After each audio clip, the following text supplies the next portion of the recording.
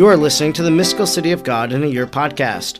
I'm Father Edward Looney, and throughout the year, I'm reading the Mystical City of God, a 4-volume, over 2,500 pages of mystical revelations received by the Venerable Maria of Agreda.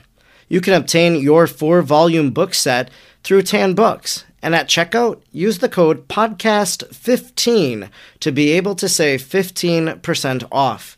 We continue our reading today on day 15 from Chapter 8 of Book 1, Volume 1, paragraphs 99 to 105. The crown of 12 stars are evidently all the virtues with which that Queen of Heaven and Earth was to be adorned, but the mystery of its being composed of 12 stars has reference to the 12 tribes of Israel, by which all the elect and the predestined are designated, as is mentioned in the 7th chapter of the Apocalypse by the evangelist.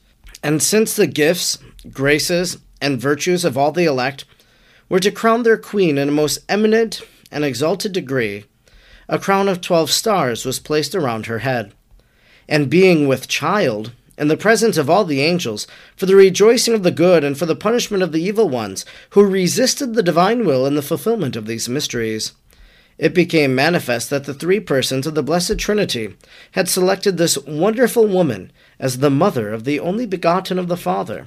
And since the dignity of the Mother of the Word was the principal beginning and the foundation of all the great excellences of this great mistress, and of this her symbol, she was shown to the angels as being the resting place of the Holy Trinity, represented in the divine personality of the Word incarnate.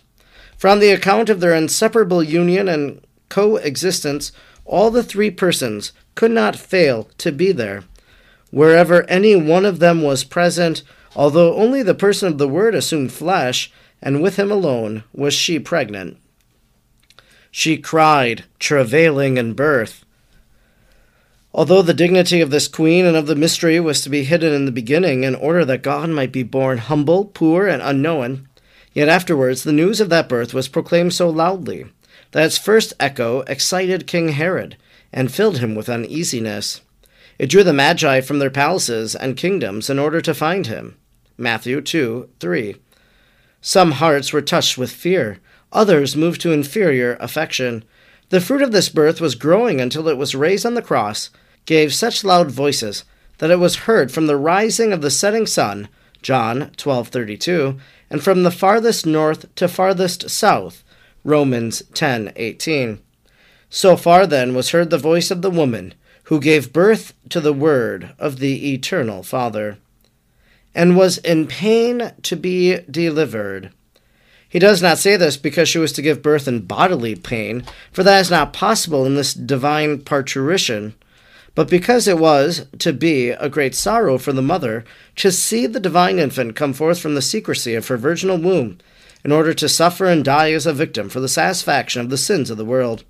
For this queen could know, and did know all this beforehand by her knowledge of the Holy Scriptures. On account of the natural love of such a mother for such a son, she must be deeply afflicted thereby, although in subjection to the will of God. In this pain was also foreshadowed the sorrow of this most gentle mother at the thought of being deprived of the presence of her treasure, after he should have issued from her virginal womb. For although her soul always enjoyed his presence, as to his divinity, yet she was to be a long time without his bodily presence, according to which he was exclusively her son. The Most High had determined to exempt her from guilt, but not from the labors and sorrows corresponding to the reward which was prepared for her. Thus, the sorrows of this birth were not the effect of sin, as they are in the descendants of Eve, but they were the effect of the intense and perfect love of the most holy mother of her divine Son. All these mysteries were motives of praise and admiration for the good angels, and the beginning of punishment for the bad angels. And there was seen another sign in heaven. And behold, a great red dragon, having 7 heads and 10 horns, and on his head were 7 diadems, and his tail drew the 3rd part of the stars of heaven, and cast them to the earth.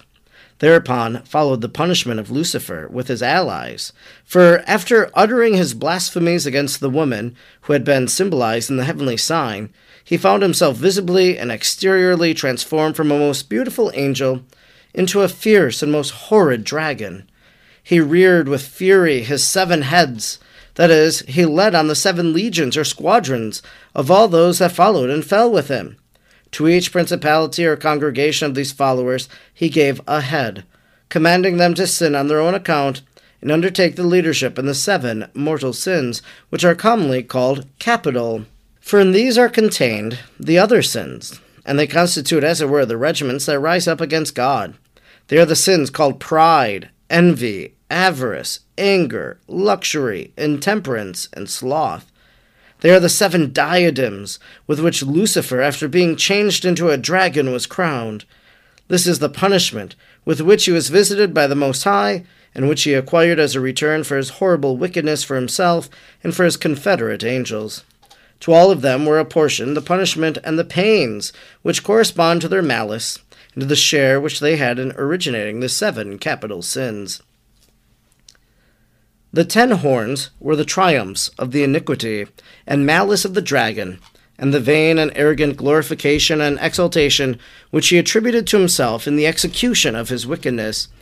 In his depraved desire of attaining the object of his arrogance, he offered to the unhappy angels his malicious and poisonous friendship, and his counterfeit principalities, commanderships, and rewards. These promises, full of bestial ignorance and error, were the tail with which the dragon drew after him, the 3rd part of the stars of heaven. These angels were the stars, and if they would have persevered, they would have shone with the rest of the angels and the just, like the sun through the perpetual eternities. Daniel 12:3. But the punishment which they merited drew them down to the earth, and their unhappiness into its very center, which is hell, where they will, for all eternity, be deprived of light and happiness.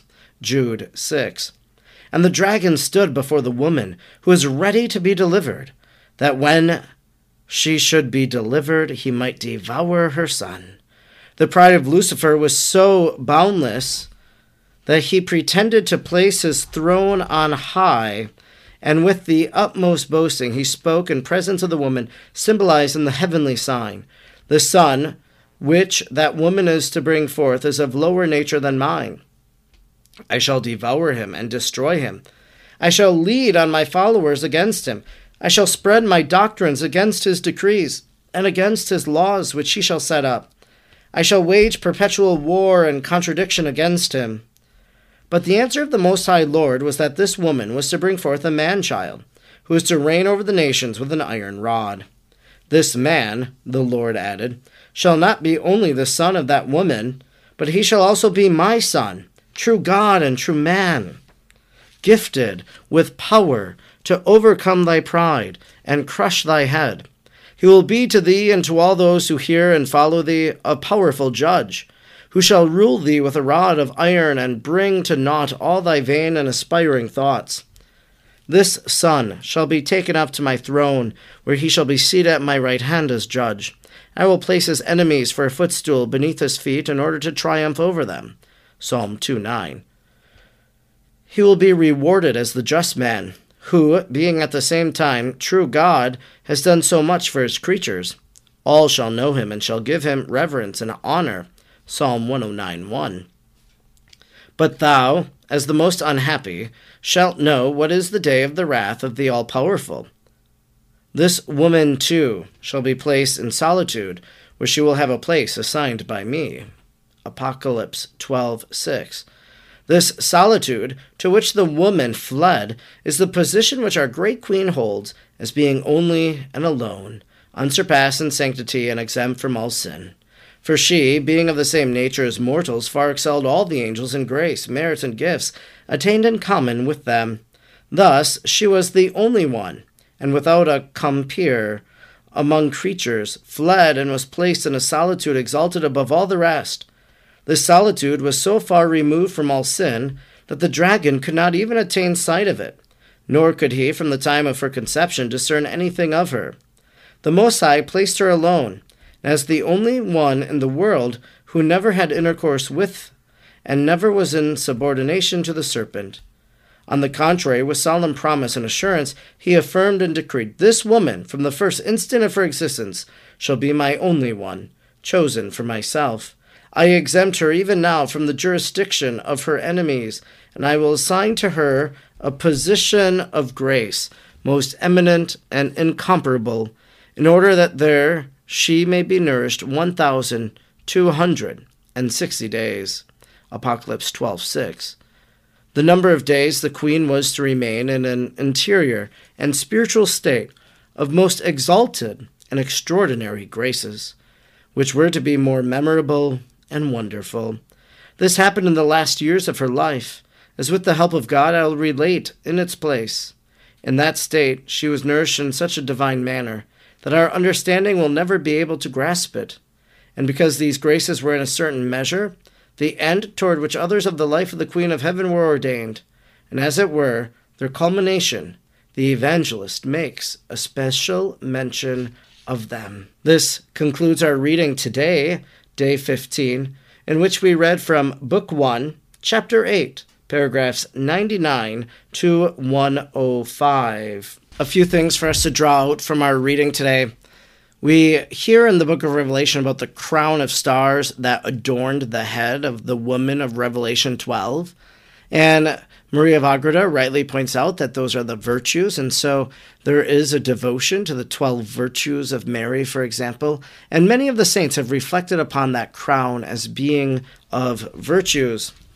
An interesting aspect of Revelation 12, and Maria of Agreda addresses it, is the idea, and was in pain to be delivered.